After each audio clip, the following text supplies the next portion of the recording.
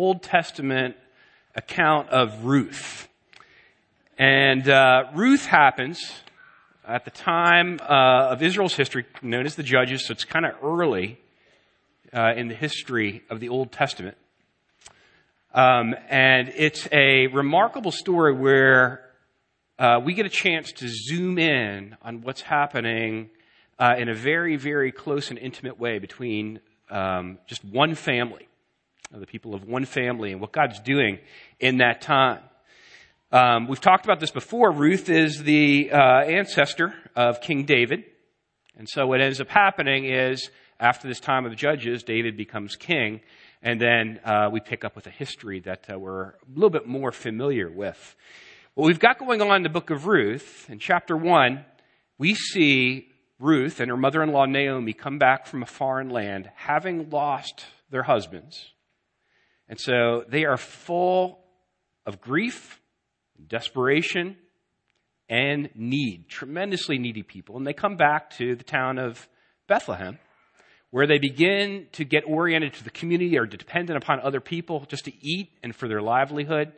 And so in chapter 2 of the book of Ruth, we see Ruth and Naomi begin to get oriented in the community.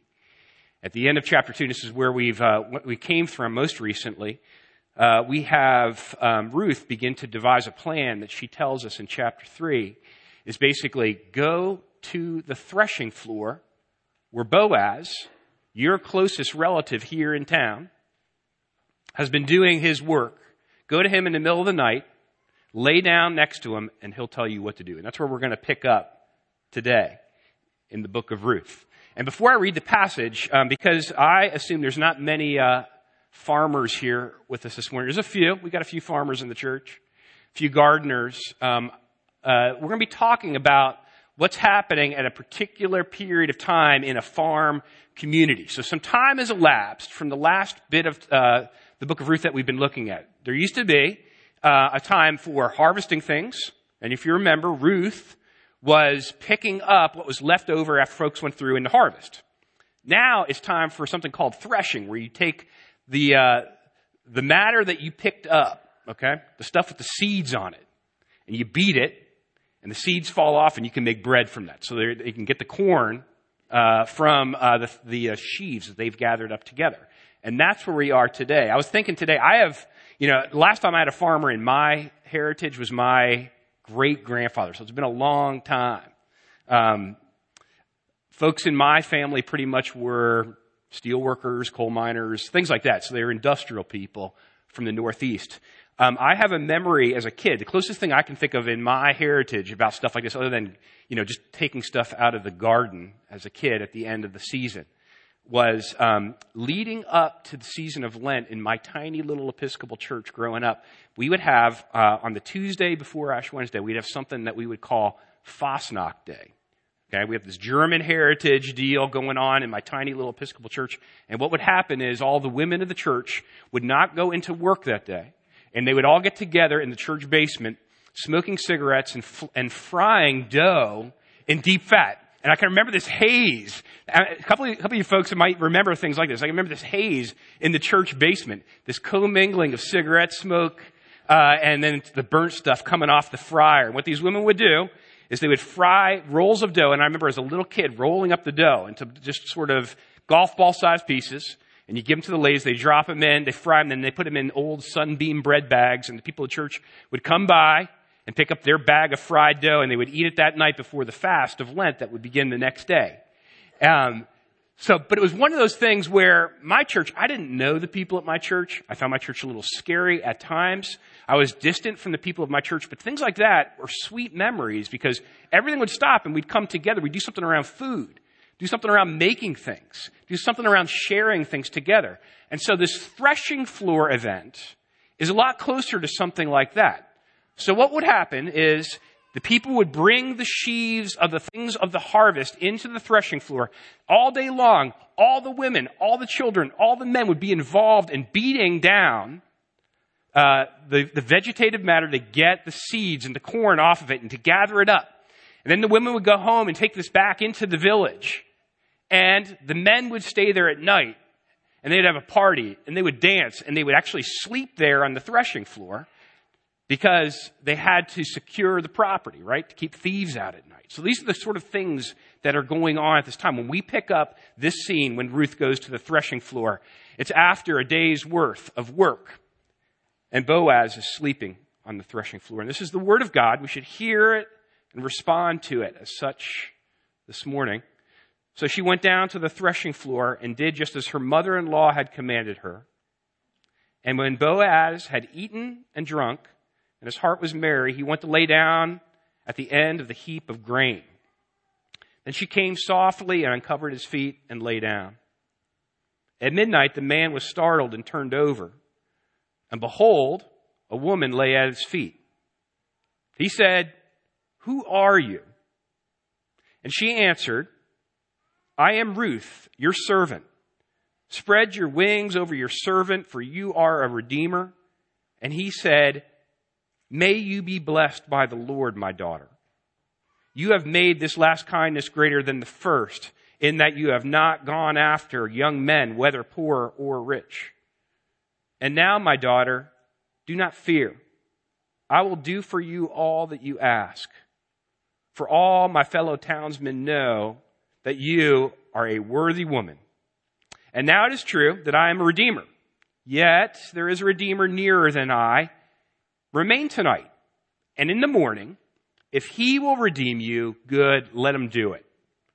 But if he is not willing to redeem you, then as the Lord lives, I will redeem you.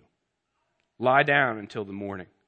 And Lord, today we thank you for your word, and we thank you the way your word makes it clear who you are and who we are.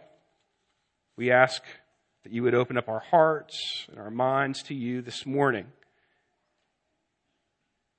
We pray in the name of the Father, Son, and Holy Spirit. Amen. We started to touch on this last week. So last week when we said that Naomi had a plan for Ruth that was to go to the threshing floor, here we pick up, Ruth has already gone to the threshing floor. We started to talk about what exactly Ruth would be risking by going to the threshing floor. And we said that Ruth, certainly she could risk some things in her relationship with Boaz. She's certainly risking being taken advantage of, right? Here it is, a young foreigner, a young woman going and putting herself in a situation where she's making herself available to Boaz, one of the men of the community. We also see that she's risking here rejection. She could be turned away. And then where would Naomi and Ruth be? Other things that we know that she's risking is her reputation. And we'll see this as the story develops. Boaz becomes concerned for the reputation of Ruth. Should she be discovered going there or at the feet of Boaz by another person? What would people think? And just traveling, even though this is a small community of Bethlehem, just traveling there, she's putting herself at risk. I was talking with one of the women here at the church that grew up in rural Africa this morning. When we were talking this morning about how this woman often would take a holiday to go and to visit with her grandmother to make sure her grandmother was doing okay, making sure her grandmother had water and food to eat, that she was well taken care of. And this woman was explaining to me that when she would take that trip, oftentimes she'd go to sleep in the bush and she'd make sure she had sharp objects, kind of at the ready just in case something came in the middle of the night, right? An animal or a bad guy. That's more of Ruth's situation too, right? And I want us to be able to get into the mindset of how perilous this whole situation is for her. Ruth does what her mother commands in verse 6, and then she goes to Boaz. She uncovers his feet and lies down. Now, it's interesting to note, it's important to note this morning, Boaz does not think about this act of uncovering his feet and lying down when Ruth is discovered as a promiscuous act at all. That's not the way he thinks about it. In fact, immediately upon discovering her, later on we'll see that he blesses her. He invokes the name of the Lord. Also, he recognizes her as a worthy woman. So these things show that Boaz doesn't think about her being untoward at all. Maybe bold, but not untoward in any sort of way. Yet this action is super, we have to recognize this, very intimate. It is very intimate, and it is very, very humble, too. I'm reminded of New Testament stories, right, where we talk about people getting close to feet, like the sinful woman in Luke chapter 7 at the house of Simon, who anointed the feet of Jesus and wiped his feet with her hair and cried on his feet. It was a weird sort of intimate time that really put off Simon the Pharisee. This would be another intimate action, getting close to the man's feet. But it would also be a humble action that she would go to the place where she would put herself at his feet and therefore at his disposal as well. I think about Jesus washing the feet of his disciples in John chapter 13 as well, and how intimate that was, and how disorienting that was, that the master was washing the feet of the disciples too. The one thing I don't want us to miss that she's risking this morning that I think is really helpful for us as we continue to move through the story is what I want to just call the risk of humility.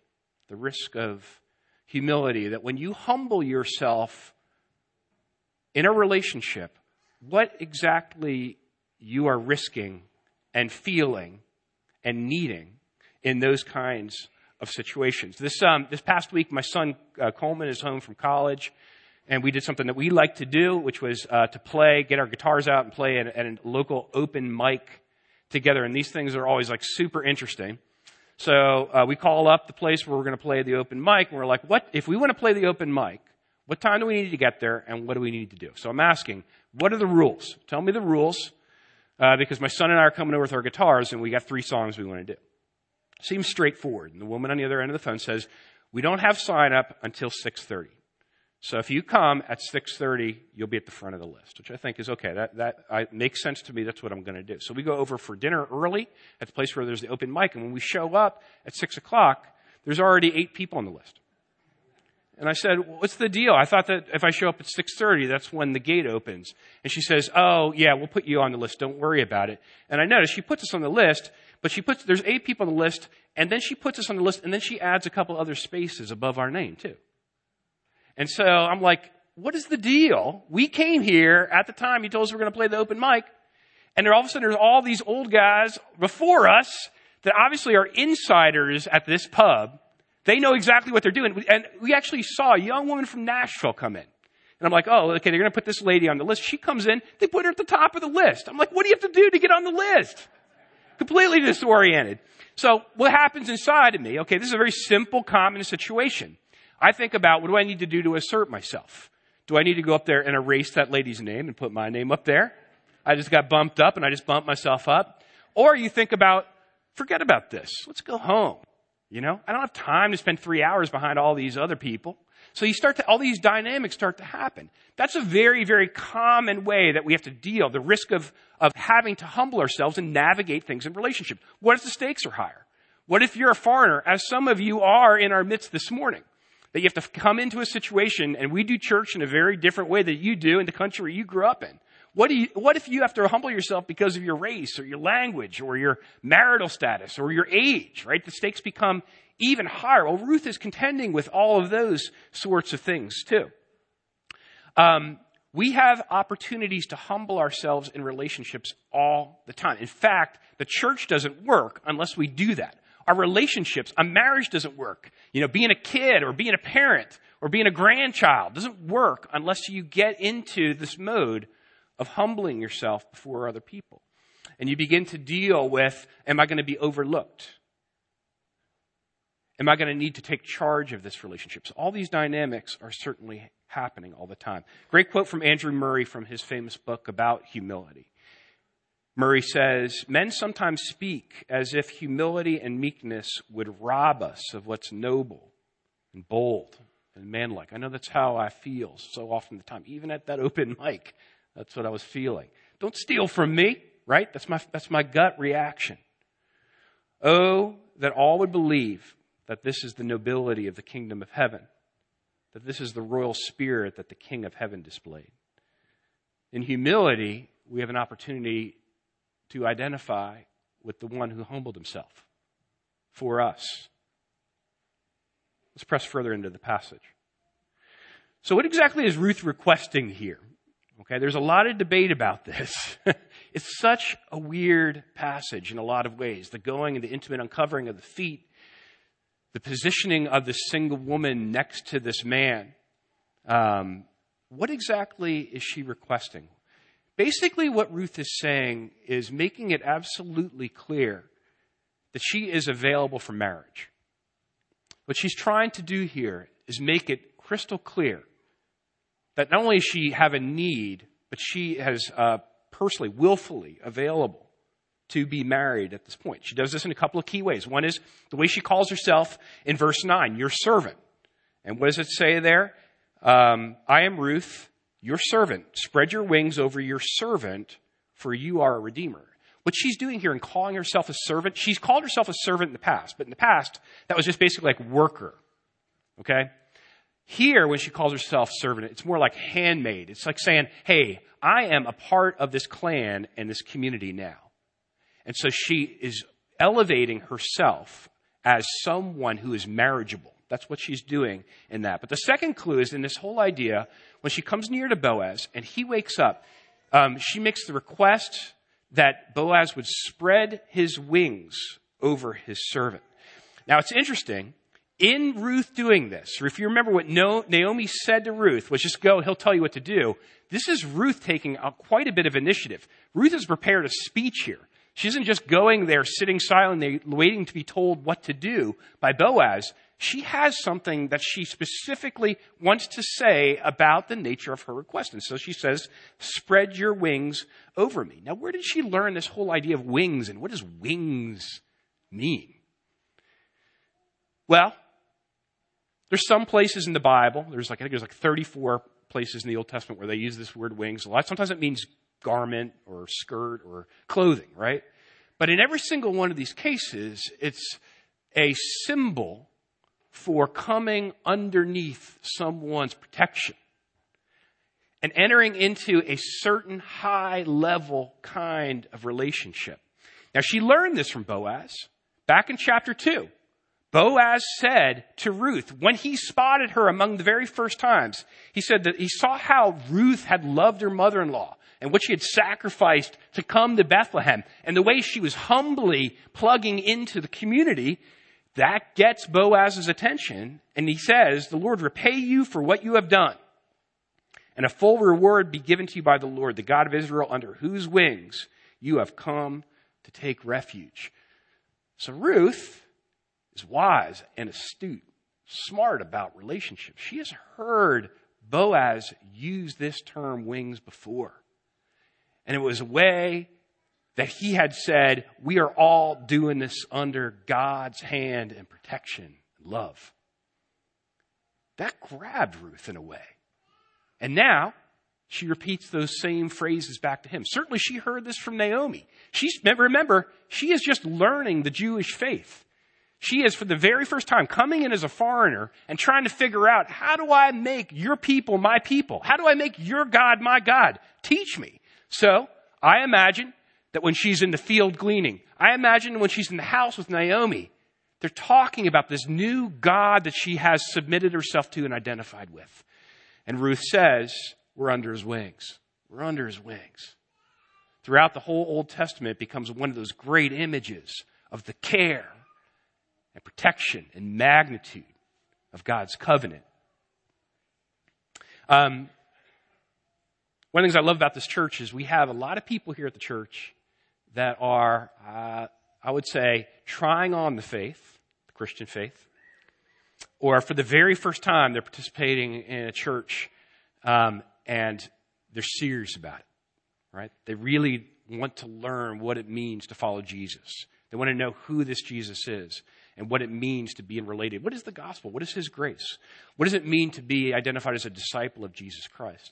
And it's interesting that, as Shang and I get ready to teach this class, I guarantee that one of the conversations I'll have as we go through and we study the Bible together, I'll have conversations with somebody in a class that will be like, I love the way the Apostle Paul put that totally describes what I have been trying to say about what I'm learning about God. All of us, we need ways, faithful ways to describe the action of God in our lives and what's happening in our hearts and our souls. It's hard to talk about the soul. It's hard to talk about what God is up to because it's so giant and powerful. So when Ruth hears about coming under the wings of God, she says, that describes it. That's a lot of what's happening here too. Great picture I just want to read from Ezekiel 16:8. Now this happens much later, but it shows the way the language is used in the scriptures. When God himself talks about his intention to take a people for himself in a covenant marriage relationship. And he says, when I passed by you again and saw you, behold, you were at the age for love, and I spread the corner of my garment over you and covered your nakedness. I made my vow to you and entered into a covenant with you, declares the Lord God, and you became mine. This whole idea of coming together in covenant relationships draws its whole power and meaning from the way that God set out to find a people for himself. And he saw us in our need. He saw that we were cut off. He saw that we had made ourselves foreigners. He saw that we were naked and ashamed. We needed the covering that only the living God could provide. And so he covers a people for himself. That's what we're starting to see here too. I heard a great story from one of you this week about this whole idea of being under, in the safety of the covering of another. As it were, kind of coming under wings. A father and his son were at home one night, and the son has this incredibly giant stuffed animal, the kind like you win at the kind of the state fair or something like that. One of those sort of giant stuffed animals that are bigger than the kid. And so the kid was scared, laying in his bed and alone at night. And so when the dad goes in to check on the kid who's frightened, he sees that the kid's placed the stuffed animal kind of over his whole body and is crying under the stuffed animal. And so the dad kind of moves the stuffed animal over, gets in bed with the kid, hugs the kid, and tells him, hey, everything's going to be all right. And the kid calms down. And the kid says to the dad, can I tell you a secret? Dad's like, absolutely. My son was telling me a secret. I'm all ears. I'm listening. And the kid said, sometimes when I'm afraid, I believe that the stuffed animal is you. Isn't that a cool story? And I'll tell you why it was such a moving and touching story to me. It shows that the way that we're made to deal with our vulnerability, our fears, and even deeper, our nakedness and shame and sin, is we need a person. We need something that is alive to come and cover us. Even the kid that's kind of hiding under the stuffed animal, the way he makes it work is he knows he's got a real dad. And what he's longing for is for the real dad to get into bed with him, hug him, and say, things are going to be okay. There's a reason why that rings so true to us, is that is exactly the way that we are made in our relationship with God. We require, because of our need, we need God to come in and provide a covering for us that only a perfect and divine being could provide for us. Do you know this morning that God covers you? The sins you know, the sins you don't know. The shame you feel, the shame that you can't even articulate. The fears that you feel. That the God that Ruth is discovering is the God that we've been gathered to worship together today. He called us out of the snow and ice to gather us in a room. And this is a meeting with the living God who has made a way so that our sin and shame is covered. That just as real as you're looking at me and I am looking at you, we face the living God. And he says to us, because of the work of Jesus Christ, you are covered. And sometimes I pretend that some other thing, like my stuffed animal, covers me. It doesn't. My heart longs for the covering that only God can provide. And that's what Ruth is learning here. Well, Ruth saying this to Boaz is part of what elicits Boaz's tremendous response here. It's not just a marriage proposal. But if you notice, because he invokes the name of the Lord, Boaz is beginning to discern something quite powerful here. First of all, there's the initial response, which we got to deal with for a second. So his feet are uncovered. He wakes up at midnight. The dude is terrified. It says the man was startled and turned over. And there's a bunch of, work done on what's exactly happening here. I think it probably is at least as simple as the reason why he's sleeping there is to guard the goods anyway. So these men sleeping on the threshing floor are there just in case somebody tries to steal the grain. So immediately we know he's on the defense. Who are you? Who are you? And she answered, I am Ruth, your servant. He doesn't cast Ruth out at that point. She has identified herself. He knows immediately who she is. He does not take advantage of her. He sees God at work. When he looks at Ruth in the dim light, and she has identified herself, and he remembers all the things that she has done up to this point, and she makes that plea that uses that code word wings, covering, that reminds him that God is operating in this relationship and in this town and in this nation. He's just stunned by Ruth's beauty and humility at that point. And he says, may you be blessed by the Lord, my daughter. May you be blessed by the Lord, my daughter. He's immediately reminded of Yahweh, his Lord, the living God, who's in control of all things. Sometimes, I have to say, though the occasions be rarer than I would like, sometimes I am with a person. And have you ever had this experience that you're with someone and you go from just dealing with the person just kind of in the moment, and you look through that person into glory?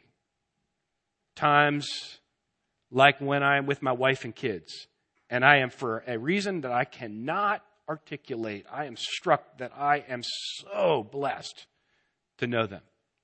Times when, as an elder, I'm serving the Lord's Supper, and you all are coming forward to take the supper, and I look at face after face and soul after soul, and I see the faithfulness of God from generation to generation, and all of a sudden I feel too weak for the task of handing out the bread, of handing out the cup, which is as I am. I look through it and I say, oh my goodness, I think I've just seen God operating here.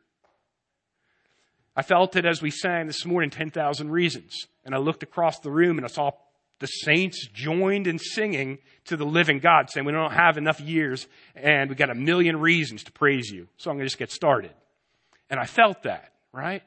I felt confirmed in that I was doing what was the most important thing in the universe at that moment. I believe that Boaz feels something similar at that point. That she comes to him and she invokes the word wings and she pleads with him, take me under your covering and into your house, and I'm marriageable. Take me into your family and reinstate me and my mother-in-law and my cut off people. Bring me in.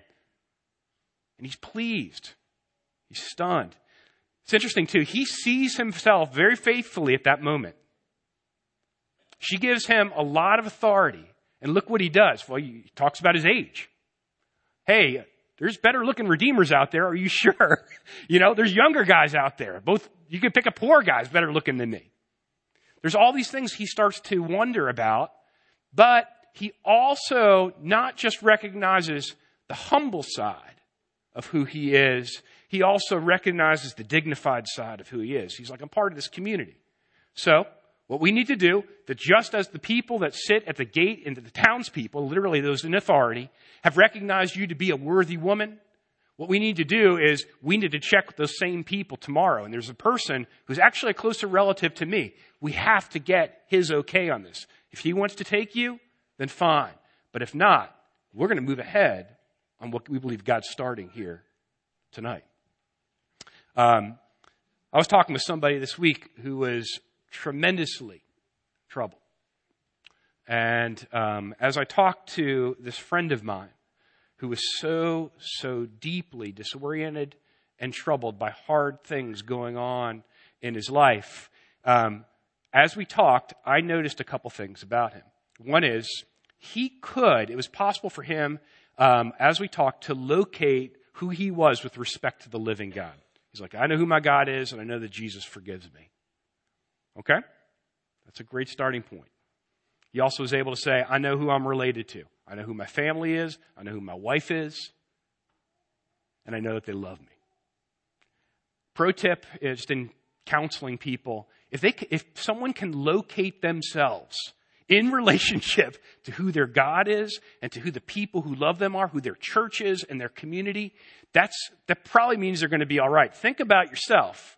When you start to get discouraged, depressed, disoriented, it can be a blessing to kind of locate yourself again under God's hand and authority, under his saving grace, under his sustaining grace, and with respect to the people that love you again. This is also happening for Boaz.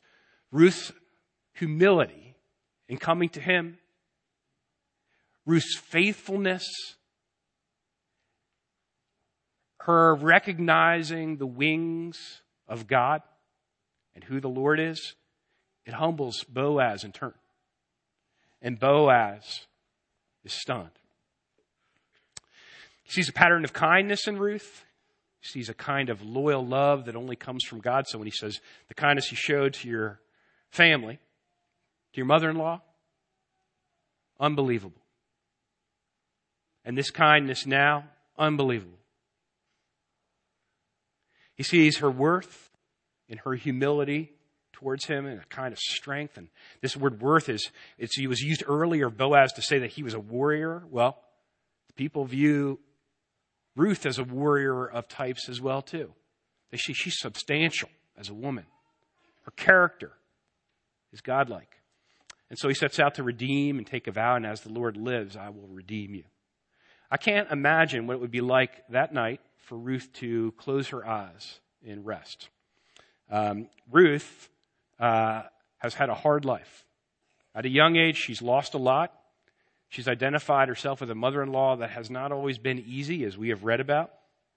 She's a foreigner. I don't know what she thinks about the language and the customs.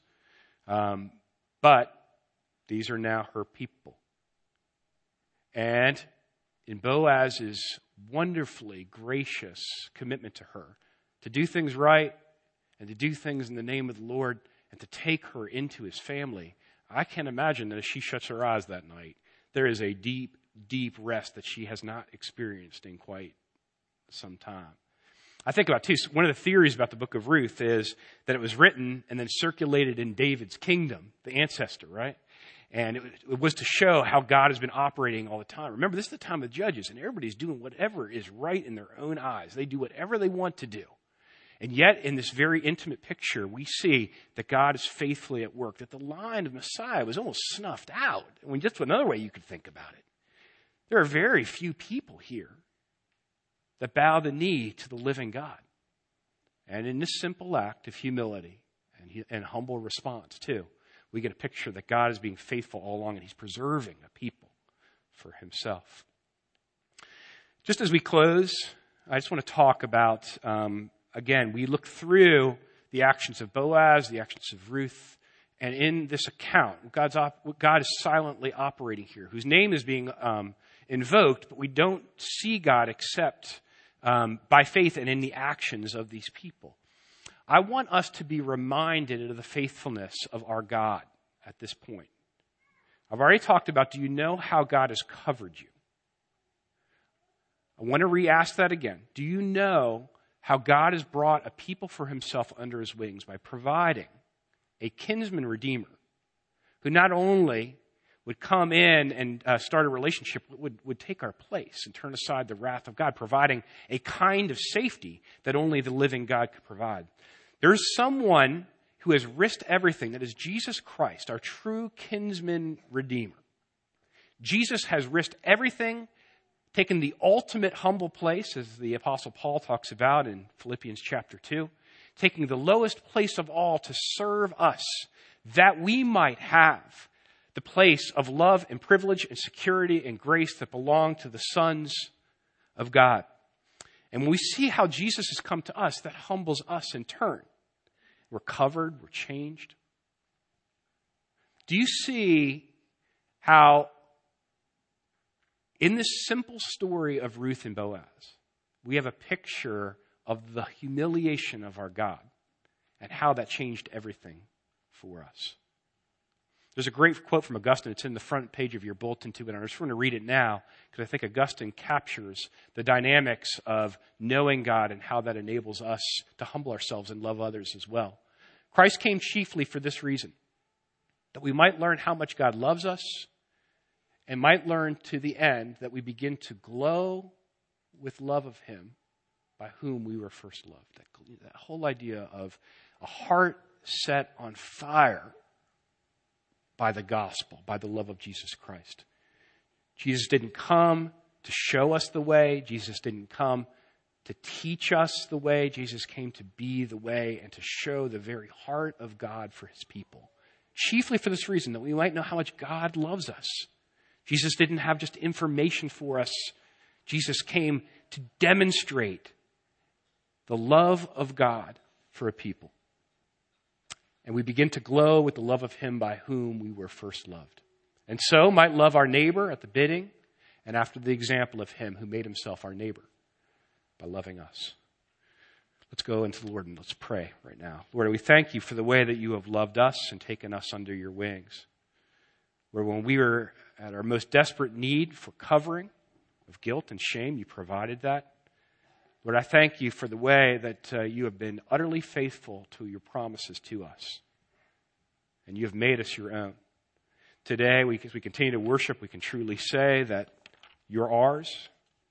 We are yours. Lord, I pray for my friends here. I pray that they would know the covering of the Lord, his grace towards us all, and that we would be enabled to love our neighbor as ourselves in light of his great love towards us. We pray all this in the name of the Father, Son, and Holy Spirit. Amen.